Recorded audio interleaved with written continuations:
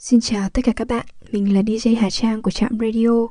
Chào mừng các bạn đã đến với chuyên mục Radio Văn học được phát sóng vào tối thứ Năm hàng tuần trên các kênh SoundCloud và Spotify của Trạm Radio. Sau Trạm Radio số 40 đăng ngoại lệ vào ngày thứ Ba 30 tháng 4 thì Radio số 47 sẽ tiếp tục là một ngoại lệ nữa.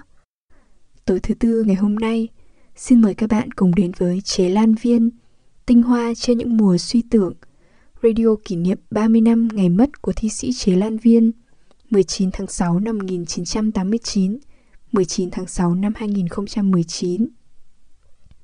Vị khách mời sẽ xuất hiện trong chương trình là nhà phê bình Nguyễn Thanh Tâm, một người đã có thời gian nghiên cứu thơ mới, hiện đang công tác tại tạp chí Văn nghệ Quân đội. Xin chào anh Thanh Tâm, rất cảm ơn anh đã nhận lời mời tham gia với Trạm Radio. Vâng, xin chào Hà Trang, xin chào quý thính giả của Trạm Radio. Tôi là Nguyễn Thanh Tâm, hiện công tác tại tạp chí Văn nghệ Quân đội. Rất vui được gặp gỡ và trao đổi quý thính giả về nhà thơ Chế Lan Viên của chúng ta. Trước khi bắt đầu phần thảo luận thì Hà Trang rất tò mò muốn biết là ấn tượng đầu tiên của anh Tâm về thơ Chế Lan Viên ra sao và qua tác phẩm nào. Nếu như nói về Chế Lan Viên thì phải nói là ấn tượng đầu tiên của tôi về Chế Lan Viên thì lại nó dẫn tôi về một cái ký ức rất là xa của cái thời học sinh khi mà tôi đọc Chế Lan Viên lần đầu tiên. Thì cũng như nhiều học sinh khác trong các nhà trường của Việt Nam thì tôi được biết Chế Lan Viên trong ấn tượng đầu tiên lại là một nhà thơ cách mạng hơn là một thi sĩ thơ mới. Tất nhiên là cũng được giới thiệu là một thi sĩ thơ mới với cái tác phẩm Điêu Tàn. Nhưng cái bài thơ đầu tiên mà tôi có ấn tượng của Chế Lan Viên và để lại cho tôi cái khiến tôi phải thuộc ngay, đó là cái bài thơ Hai câu hỏi của Chế Lan Viên. Nếu như các bạn còn nhớ thì đó là một cái bài thơ rất là ngắn, 4 câu thôi. Ta là ai? Ngọn gió siêu hình. Câu hỏi hư vô, thổi nghìn đến tắt. Ta vì ai? Khẽ xoay chiều ngọn bấc. Bàn tay người thắp lại triệu trùng xanh. Thế thì cái bài thơ đấy nó đã theo tôi suốt những cái năm học phổ thông. Rồi là vì chúng ta biết là đây là cái bài thơ nằm ở trong tập Ánh sáng của phù sa. Ánh sáng của phù sa. Thế thì sau đó khi lớn lên một chút nữa và theo học đại học thì tôi mới có nhiều thời gian hơn quan tâm đến Chế Lan Viên trước cách mạng. Vì cũng do những cái đòi hỏi về mặt chuyên môn thì tôi mới quay trở lại đọc Điêu Tàn và tôi mới thấy rằng là rõ ràng là Chế Lan Viên thực sự là một cái, như bài Thanh nói, là một cái niềm kinh dị của thơ mới. Cái tập thơ được ông ấy sáng tác xuất bản năm 1937, khi đấy ông mới là 17 tuổi. Thì với cái tác phẩm đó xuất hiện ở thời điểm đó và với những gì mà chúng ta thấy thì rõ ràng thực sự Chế Lan Viên đã đem đến một cái sự kinh ngạc, xen lẫn với một cái sự kinh dị đối với nền thơ ca Việt Nam đầu thế kỷ 20.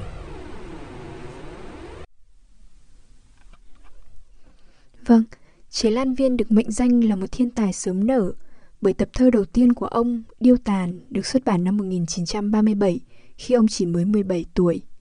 Trên thực tế, Chế Lan Viên đã bắt đầu thực hành thơ ca của mình từ những năm 12-13 tuổi. Anh đánh giá như thế nào về 36 bài thơ trong tập thơ này? Tuổi đời còn rất trẻ của tác giả có phải một yếu tố khiến tập thơ gây tiếng vang lớn trong thi đàn đương thời hay không?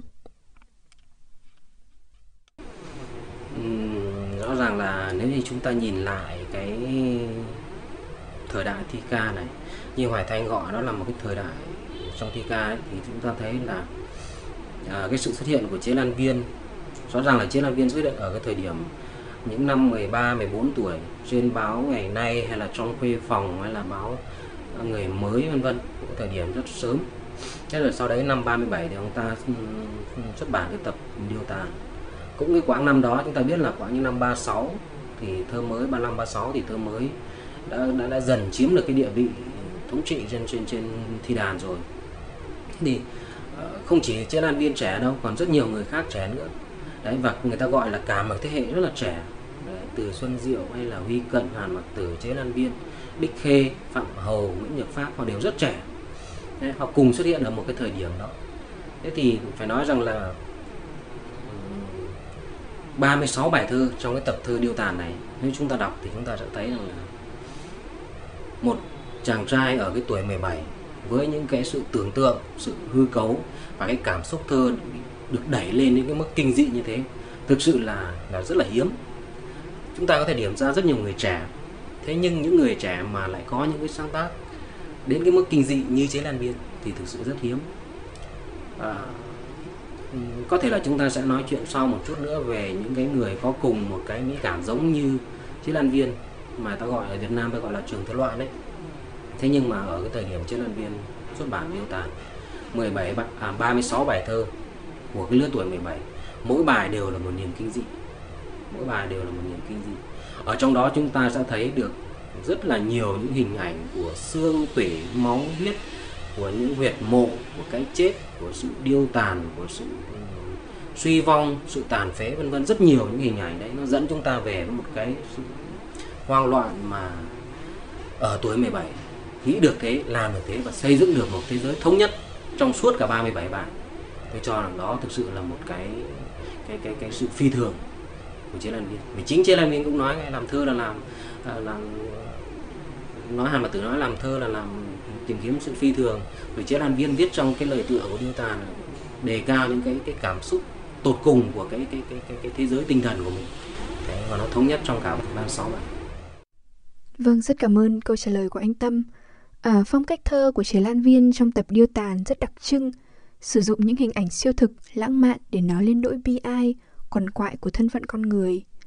Nhà thơ giữ vững phong cách thơ này trong tập Vàng Sao, xuất bản năm 1942. Có ý kiến cho rằng dẫu chịu ảnh hưởng lớn từ chủ nghĩa tượng trưng siêu hình của văn học Âu Mỹ, thi pháp trong Điêu Tàn vẫn mang đậm chất đường thi. Anh nghĩ sao về nhận định này? Tập thơ Vàng Sao có chịu những ảnh hưởng tương tự hay không?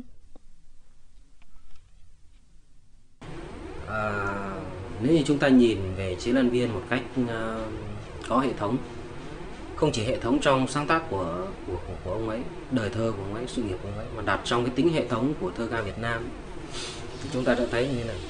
Tôi nói rằng là ở cái tập Điêu Tàn, Chế Lan Viên ảnh hưởng của cái lối tượng trưng và siêu thực của phương Tây là có, đặc biệt là ảnh hưởng của Baudelaire, và xuyên qua Baudelaire là ảnh hưởng đến một cái nhà thơ, nhà văn châu Mỹ, nước Mỹ khác, đó là Edgar Poe.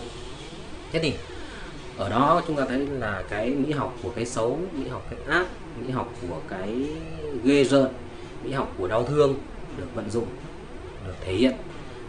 Nếu chúng ta thấy trong Trường Thơ Loạn thì chúng ta thấy là Hàn Mặc Tử là đau thương, là thơ điên, Chế Lan Viên là điêu tàn, đúng không ạ? Bích Khê là tinh huyết, tinh hoa. Thế rồi là Hoàng Diệp vân vân là những cái nhân vật đi cùng với nhau trong cái nhóm Trường Thơ Loạn đấy, thì họ đã đẩy cái mỹ cảm lên đến mức siêu hình, đến mức tột cùng ở cái thú đau thương, cái mỹ cảm của đau thương. Thế nhưng đến tập Vàng Sao năm 1942 thì chúng ta đã thấy như này. Nếu chúng ta đọc có một cái điều như thế này, đó là khi chúng ta đọc cái tập Vàng Sao, nó được gọi là một cái tập thơ văn xuôi. Đấy. Thế thì tập thơ này xuất bản năm 1942, trong khi Điêu Tàn xuất bản năm 1937. Nếu như chúng ta thấy đặt nó bên cạnh nhau, chúng ta thấy là đến cái thời kỳ này Chế Lan Viên dường như có cái sự chững lại. Vàng Sao không còn cái sự kỳ dị đến mức ghê rợn như trong Điêu Tàn nữa. Đấy là cái thứ nhất. Cái thứ hai, ở trong Vàng Sao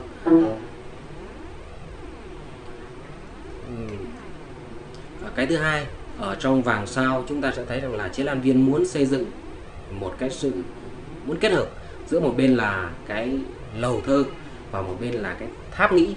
Chúng ta vẫn biết là phong cách của Chế Lan Viên là phong cách rất là giàu suy tưởng, thơ trí tuệ rất là sâu sắc.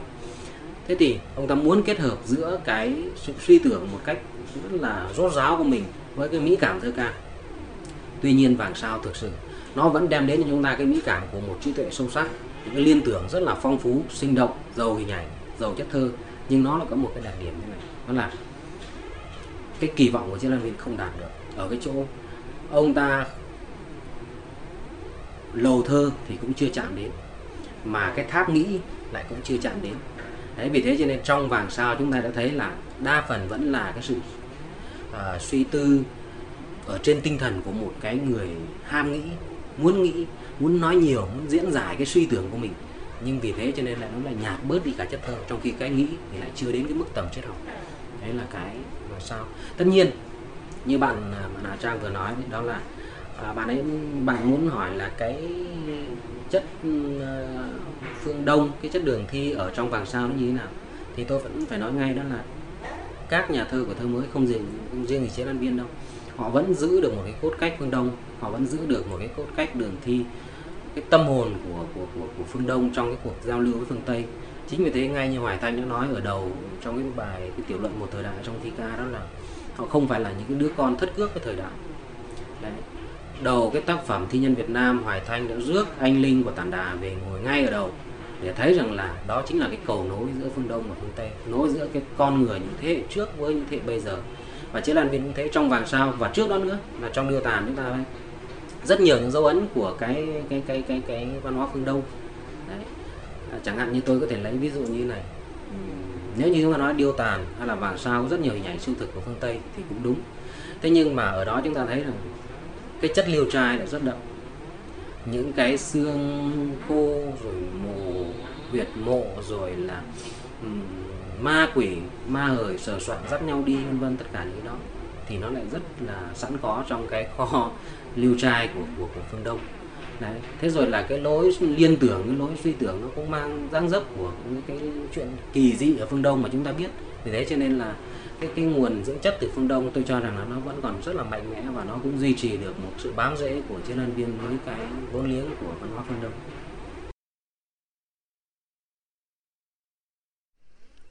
Vâng, tập thơ Điêu Tàn được đề từ bởi nhóm Trường Thơ Loạn, bao gồm Hàn Mặc Tử, Yến Lan và Quách Tấn, sau này kết nạp thêm Bích Khê. Hàn Mặc Tử tự nhận mình là một người viết thơ điên. Trong khi đó thì Chế Lan Viên thời kỳ này cũng coi người thơ là người mơ, người say và người điên. Thơ Chế Lan Viên giai đoạn này có chịu nhiều ảnh hưởng của Hàn Mặc Tử không, Nhao Anh? Còn những thành viên khác trong Trường Thơ Loạn thì sao? Đây là một vấn đề mà có lẽ tôi cũng cần phải nhắc lại một chút. Tức là chúng ta sẽ gọi là Trường Thơ Loạn thay vì cái việc là chúng ta gọi là nhóm Trường Thơ Loạn, vì bản thân hai cái từ đấy nó đã hàm chứa một cái nhóm rồi. Trường nó cũng là một cái nhóm.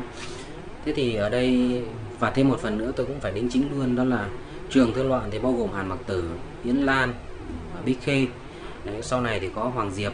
Đấy, còn Quách Tấn thì lại là một nhân vật nằm ở trong cái nhóm mà ta gọi là nhóm Bình Định. Nhóm Bình Định thì gồm có, hay ta còn gọi là cái nhóm Bàn Thành Tứ Hữu, cũng có Hàn Mặc Tử, Chế Lan Viên, Quách Tấn và Yến Lan. Đấy. Thế thì Hàn Mặc Tử nhận mình là một người viết thơ điên, Chế Lan Viên thì cũng là người mơ, người say và người điên vân vân. Thế thì ta thấy rằng là ở trong cái Trường Thơ Loạn ấy mà chúng ta đã thấy Hàn Mặc Tử có cái tập thơ là thơ điên, đau thương. Chế Lan Viên có Điêu Tàn. Sau này thì Bích Khê thì có Tinh Huyết, và một người nữa là Hoàng Diệp có tập là Xác Thu. Còn một người nữa tên là Quỳnh Giao có một cái tập là Giếng Loạn nhưng mà đã bị thất truyền. Đấy. Thế thì cái tuyên ngôn của tập Điêu Tàn chính là cái tuyên ngôn của Trường Thơ Loạn. Đấy. Tuy nhiên ở trong cái Trường Thơ Loạn này thì Hàn Mặc Tử vẫn được mệnh danh là kẻ thống trị, đúng không ạ? Kẻ thống trị Trường Thơ Loạn chính là Hàn Mặc Tử. Thế thì một phần là Chế Lan Viên ít tuổi hơn Hàn Mặc Tử, xuất hiện sau Hàn Mặc Tử. Chế Lan Viên sinh năm 20 đúng không? Trong khi Hàn Mặc Tử là sinh năm 1912. Và Hàn Mặc Tử cũng tham gia vào Trường Văn Trận Bút, cũng tham gia vào đời sống thơ ca trước Chế Lan Viên, và cũng đã được những cái nhân vật rất là lớn của thời kỳ đó cổ suý và tán dương. Vì thế cho nên là tôi cho rằng là Chế Lan Viên có ít nhiều ảnh hưởng của Hàn Mặc Tử. Nhưng tất nhiên là cái ảnh hưởng đó lại có một cái cội rễ mà như lúc nãy chúng ta vừa nói đấy, đó là cái ảnh hưởng của cái cội rễ từ phương Tây, đó là cái ảnh hưởng của trường phái tượng trưng và siêu thực ở phương Tây, mà tiêu biểu chính là Baudelaire đấy, hay là Edgar Poe ở Mỹ đấy, về những cái thú đau thương, về cái mỹ học của sự đau thương, của cái xấu, cái ghê rợn. Tất nhiên thân phận của Chế Lan Viên và Hàn Mặc Tử thì có những cái sự khác nhau, mà nếu như có điều kiện thì chúng ta sẽ nói về cái sự khác biệt đó. Tuy nhiên là tôi cho rằng là Chế Lan Viên ít nhiều ảnh hưởng của Hàn Mặc Tử, và qua đó là ảnh hưởng của Baudelaire. Còn lại thì những cái thành viên khác ở trong Trường Thơ Loạn thì tôi thấy như này. Tôi cũng đã có một cái nghiên cứu thì tôi thấy là những cái thành viên khác trong Trường Thơ Loạn, chẳng hạn như là Bích Khê chẳng hạn. Bích Khê có một cái tập thơ là tập thơ Tinh Huyết, và sau đó là cái tập Tinh Hoa. Thế thì thơ của Bích Khê cũng là một trong những cái trường hợp rất là tiêu biểu cho thơ tượng trưng Việt Nam. Thế thì tôi đã cố gắng để mượn một cái hình ảnh hay là một cái cụm từ nào đó để có thể mô tả được cái đặc tính thơ ca của các vị này. Nói một cách vắn tắt, thơ của Hàn Mặc Tử là thơ điên, thơ của Chế Lan Viên là thơ loạn, thơ của Bích Khê là thơ cuồng, và thơ của Hoàng Diệp, bây giờ thì Hoàng Diệp còn một cái bản Xác Thu ở Thư viện Quốc gia Việt Nam đấy, tên tập thơ đó là Xác Thu. Thì chúng ta thấy đó là tôi gọi nó là tàn thi, thơ tàn. Vậy thì những người đó đi bên cạnh nhau, một kẻ thì điên, một kẻ thì loạn, một kẻ thì cuồng và một kẻ thì tàn. Họ đã đi bên cạnh nhau, nhưng mà có điều rất đặc biệt và tôi cũng đã cố gắng để tìm hiểu, đó là họ ảnh hưởng lẫn nhau. Đấy, họ vẫn là những sắc thái khá là riêng biệt. Đấy, người ta thấy. Nếu như có thời gian chúng ta sẽ nói kỹ hơn ở cái chỗ này, nhưng mà tôi có thể tóm tắt 4 cái đặc trưng đó: tàn, loạn, cuồng và điên. Đó chính là cái đặc tính thơ ca của Trường Thơ Loạn. Bước ngoặt trong phong cách thơ Chế Lan Viên thì có lẽ đã xuất hiện vào khoảng năm 1945, sau thành công của Cách mạng tháng 8. Thời kỳ này, ông tham gia phong trào Việt Minh và trở thành biên tập cốt cán trong các tạp chí văn học cách mạng. Phong cách thơ theo trường phái hiện thực và chiến đấu này có thể được nhìn thấy sớm nhất trong các bài thơ nào, thưa anh? Tập thơ Ánh Sáng và Phù Sa xuất bản năm 1960 có phải một điển hình của phong cách thơ này hay không? Rõ ràng là nói đến cái thời điểm 1945 cũng là cái thời điểm mà rất là quan trọng trong cái tiến trình thơ ca Việt Nam nói riêng và văn học Việt Nam nói chung nữa. Bởi vì chúng ta biết là cái thời điểm 1945 là cũng là cái thời điểm phân hóa khá nhiều cái lực lượng sáng tác văn học tiền chiến. Rất nhiều các nhà văn, nhà thơ, các nhạc sĩ, họa sĩ đã đi theo cách mạng. Đấy, họ lên Việt Bắc, họ trở về với nhân dân. Đấy. Thế thì Chế Lan Viên cũng là một trường hợp như thế. Năm 1945 cũng là một cái thời điểm mà Chế Lan Viên đã đi theo cách mạng. Và cái quãng từ năm 1945 cho đến năm 1955, chúng ta biết rằng là Ánh Sáng Phù Sa thì xuất bản vào cái quãng 1960 và là những cái sáng tác của ông ấy trong quãng từ 55 đến 60. Thế nhưng mà cái quãng từ 45 đến 55 thì nếu như nói rằng bài thơ nào thể hiện rõ cái sự chuyển biến của ông ấy thì tôi cho rằng đó là những cái bài như là Bữa Cơm Thường trong Bản Nhỏ. Đó là cái bài thơ sáng tác khoảng năm 2, năm 4 gì đó. Đấy. Thế thì tất nhiên là cái bài thơ này thì vẫn được nhiều người nhắc đến, nhưng bởi vì nó có lẽ là ở cái vị trí là cái giai đoạn đầu sau khi đi theo cách mạng của Chế Lan Viên. Chúng ta biết là quãng từ những năm sau khi toàn quốc kháng chiến 46 cho đến những năm 48 là diễn ra một cái cuộc gọi là nhận đường. Các văn nghệ sĩ là tiến hành nhận đường để thể hiện rõ cái quan điểm, cái tư tưởng của mình. Cùng với quá trình nhận đường là cái quá trình gọi là lột xác, quá trình xé vỏ trổ mầm để thể hiện mình phản ánh đúng cái quan điểm, cái tinh thần của mình đi theo cách mạng. Thế thì Chế Lan Viên hay là nhiều nhà văn khác cũng như thế, họ có một cái giai đoạn lột xác, nó là 5 năm, 7 năm, có khi là 10 năm. Thế nhưng mà những cái bài thơ như là Bữa Cơm Thường trong Bản Nhỏ thì của Chế Lan Viên thì có lẽ là đấy là những cái bài thơ đầu cho thấy ông ấy đã lột xác như nào, xé vỏ trổ mầm, đã nhận đường như thế nào, thì để sau đó chúng ta có Ánh Sáng và Phù Sa. Cái vấn đề nữa đó là tập thơ Ánh Sáng Phù Sa thì xuất bản năm 1960 có phải là một điển hình của phong cách thơ Chế Lan Viên ở sau giai đoạn 1945 hay không? Thì tôi cho rằng là chúng ta sẽ hình dung về Chế Lan Viên qua 3 cái chặng.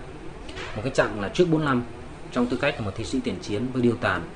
Cái chặng từ 45 cho đến quãng những năm 75 thì đấy là cái chặng mà ánh sáng của phù sa là đỉnh cao của Chế Lan Viên. Và sau đó thì chúng ta biết rằng là sau những năm giải phóng thống nhất đất nước thì Chế Lan Viên bắt đầu công bố, những người vợ của Chế Lan Viên thì công bố những cái bản di cảo của ông ấy. Thì những cái tác phẩm di cảo cũng rất là quan trọng. Đấy, có một nhà nghiên cứu gọi là 3 cái niềm sửng sốt. Chế Lan Viên với 3 niềm sửng sốt thì điêu tàn là 1, ánh sáng phù sa là 2 và di cảo là 3. Thế thì ánh sáng phù sa là, tôi cho rằng là rất là điển hình cho phong cách thơ của Chế Lan Viên ở giai đoạn này, giai đoạn hướng cái ngòi bút của mình đi theo cách mạng và phụng sự cái sự nghiệp vĩ đại của toàn dân, của cả đất nước. Vâng, rất cảm ơn câu trả lời của anh. Tiếp tục nói về giai đoạn sau 1945 thì ngoài Chế Lan Viên, Tố Hữu cũng nổi lên trên thi đàn là một nhà thơ cách mạng với những sáng tác ca ngợi Đảng và Bác Hồ. Vậy thì đặt lên bàn cân so sánh, thơ Chế Lan Viên thời kỳ này và thơ Tố Hữu có gì giống và khác nhau theo anh? Đây là một vấn đề mà tôi cho rằng nó rất là lớn và cũng rất là khó. Vì thế này, nếu như nói rằng là cái giai đoạn sau 1945 và cái thơ ca cách mạng Việt Nam thì Chế Lan Viên và Tố Hữu rõ ràng là hai nhân vật rất là sáng giá, Trong đó thì Tố Hữu có thể nói là ta vẫn quen gọi là cánh chim đầu đàn của nền thi ca cách mạng Việt Nam, là lá cờ đầu của nền thi ca cách mạng Việt Nam. Đấy, và rõ ràng xét về cái vị thế của Tố Hữu trong cái nền thi ca cách mạng thì Tố Hữu còn vượt lên trên Chế Lan Viên nữa. Thế ở đây chúng ta chỉ nói đến một cái điểm giống và khác nhau thôi. Thế thì cái giống thì chúng ta cũng dễ nhận ra, đó là khi mà Văn Chương đã xuống đường cùng với lại các lực lượng chính trị khác để tham gia vào cuộc chiến đấu chống kẻ thù xâm lược và bảo vệ đất nước, xây dựng chủ nghĩa xã hội, thì Tố Hữu, Chế Lan Viên hay là Nguyễn Khoa Điềm hay là rất nhiều các nhà văn, nhà thơ khác thì họ cũng đã sử dụng ngòi bút của mình như là một cái vũ khí để đấu tranh. Đấy, thế thì Tố Hữu hay Chế Lan Viên cũng làm thơ để ca ngợi sức mạnh của dân tộc, ca ngợi sức mạnh của nhân dân, ca ngợi cái vẻ đẹp, cái sự vĩ đại của lãnh tụ, của Bác Hồ, của Đảng, vân vân. Thế thì tất cả những cái đấy chúng ta thấy điểm giống nhau là họ là cái tinh thần hướng đến cái nhiệm vụ cao cả chung của cả dân tộc. Cái giống là như thế. Chế Lan Viên và Tố Hữu thì đều có những bài thơ rất là xuất sắc về Bác Hồ, về Đảng. Đấy. Thế thì cái giống, và cái nữa là chúng ta thấy là cái giống về mặt âm hưởng, về mặt phong cách, tức là âm hưởng sử thi với cái giọng điệu hào sảng ca ngợi lãnh tụ, ca ngợi Đảng, ca ngợi sức mạnh của toàn dân thì ta thấy rất là rõ. Đấy. Thế tuy nhiên cái điểm khác mới là cái mà chúng ta quan tâm hơn. Thế này, thơ của Tố Hữu thì cố gắng hướng đến cái chất truyền thống, cố gắng hướng đến cái tính đại chúng cao nhất. Và nếu như chúng ta đọc kỹ thì chúng ta sẽ thấy là thơ của Tố Hữu sẽ dần dần tiến đến cái giống như là ca dao.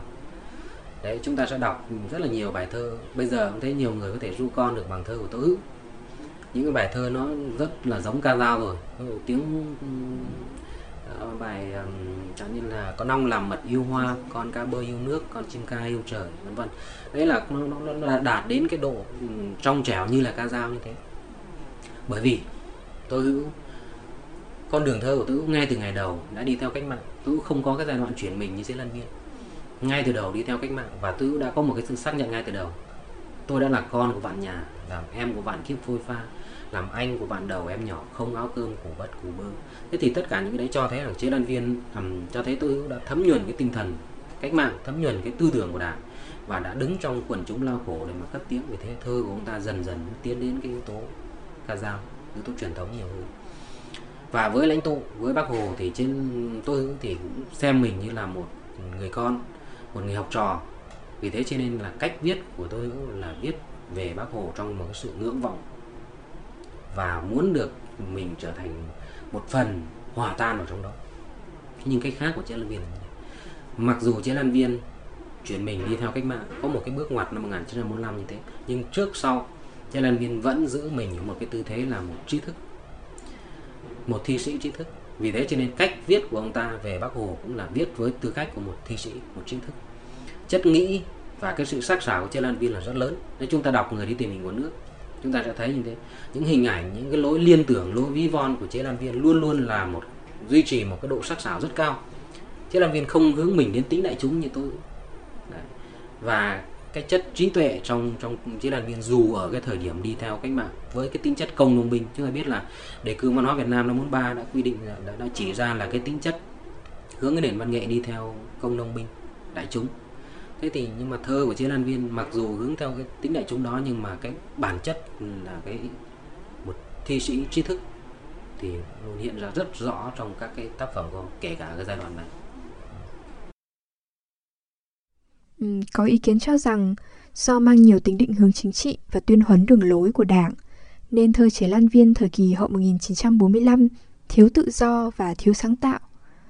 Cá nhân anh có đồng ý với nhận xét này không? Tôi thấy thế này.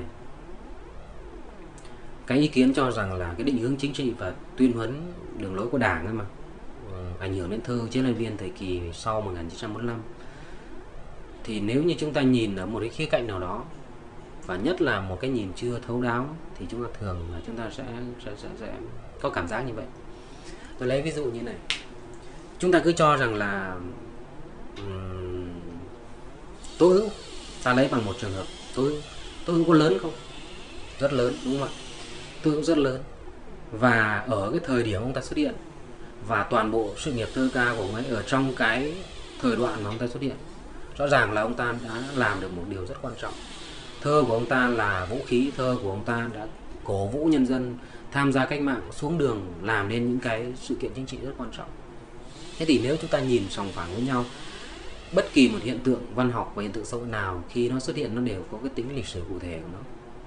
Có thể những sự kiện đi qua rồi thì chúng ta nhìn lại, chúng ta đánh giá nó đúng, sai, được, mất. Đấy là câu chuyện của hậu thế.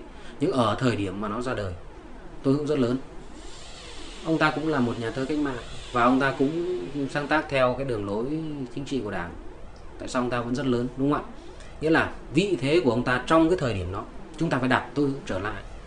Và trở lại với câu chuyện của Chế Lan Viên thì Ánh Sáng và Phù Sa năm 1950 rõ ràng là một cái tập thơ, tôi cho rằng là một tập thơ lớn của nền văn học cách mạng Việt Nam. Đấy. Trong đó chúng ta sẽ biết rằng là một trong những bài học sinh được học ở phổ thông nhé, đó là bài Tiếng Hát Con Tàu. Một bài khác rất tuyệt vời, rất hay, viết về lãnh tụ, đó là Người Đi Tìm Hình của Nước. Đấy, một cái tập thơ tôi cho rằng là không dài, không dày, cái tập thơ này không dày đâu, nhưng mà có rất nhiều bài xuất sắc.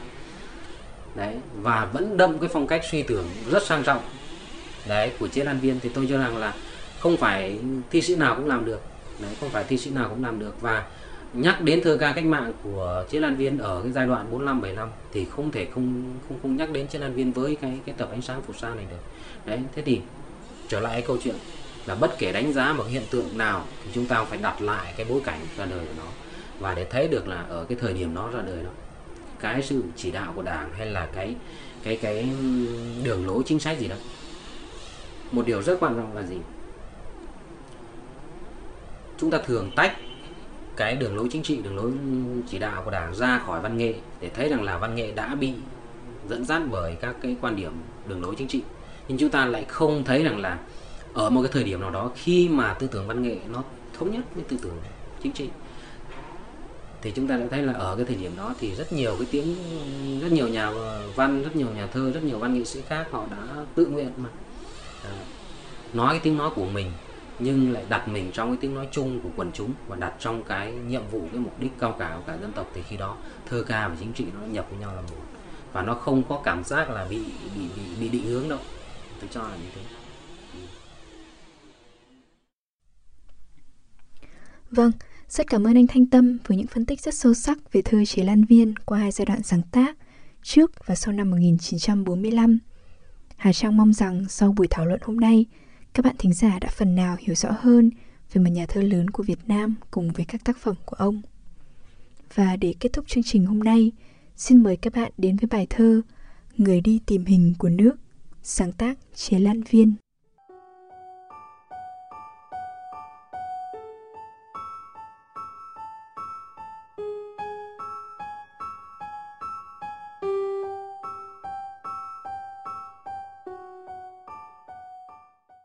Người đi tìm hình của nước. Đất nước đẹp vô cùng, nhưng bác phải ra đi, cho tôi làm sóng dưới con tàu đưa tiễn bác. Khi bờ bãi dần lui làng xóm khuất, bốn phía nhìn không một bóng hàng tre. Đêm xa nước đầu tiên ai nỡ ngủ, sóng vỗ dưới thân tàu đâu phải sóng quê hương. Trời từ đây chẳng xanh màu xứ sở, xa nước rồi càng hiểu nước đau thương. Lũ chúng ta ngủ trong giường chiếu hẹp, giấc mơ con đè nát cuộc đời con. Hạnh phúc đựng trong một tà áo đẹp, một mái nhà yên rủ bóng xuống tâm hồn. Trong cơn mơ không chống nổi một đêm dày, ta lại mặc cho mưa tuôn và gió thổi. Lòng ta thành con rối, cho cuộc đời giật dây. Quanh hồ Gươm không ai bàn chuyện vua Lê, lòng ta đã thành rêu phong chuyện cũ. Hiểu sao hết những tấm lòng lãnh tụ, tìm đường đi cho dân tộc theo đi. Hiểu sao hết người đi tìm hình của nước, không phải hình một bài thơ đã tạc nên người, một góc quê hương nửa đời quen thuộc, hay một đấng vô hình sương khói xa xôi. Mà hình đất nước hoặc còn hoặc mất, sắc vàng nghìn xưa, sắc đỏ tương lai, thế đi đứng của toàn dân tộc, một cách vin hoa cho 25 triệu con người. Có nhớ chăng hỡi gió rét thành ba lê, một viên gạch hồng bắc chống lại cả một mùa băng giá. Và sương mù thành London, ngươi có nhớ giọt mồ hôi người nhỏ giữa đêm khuya.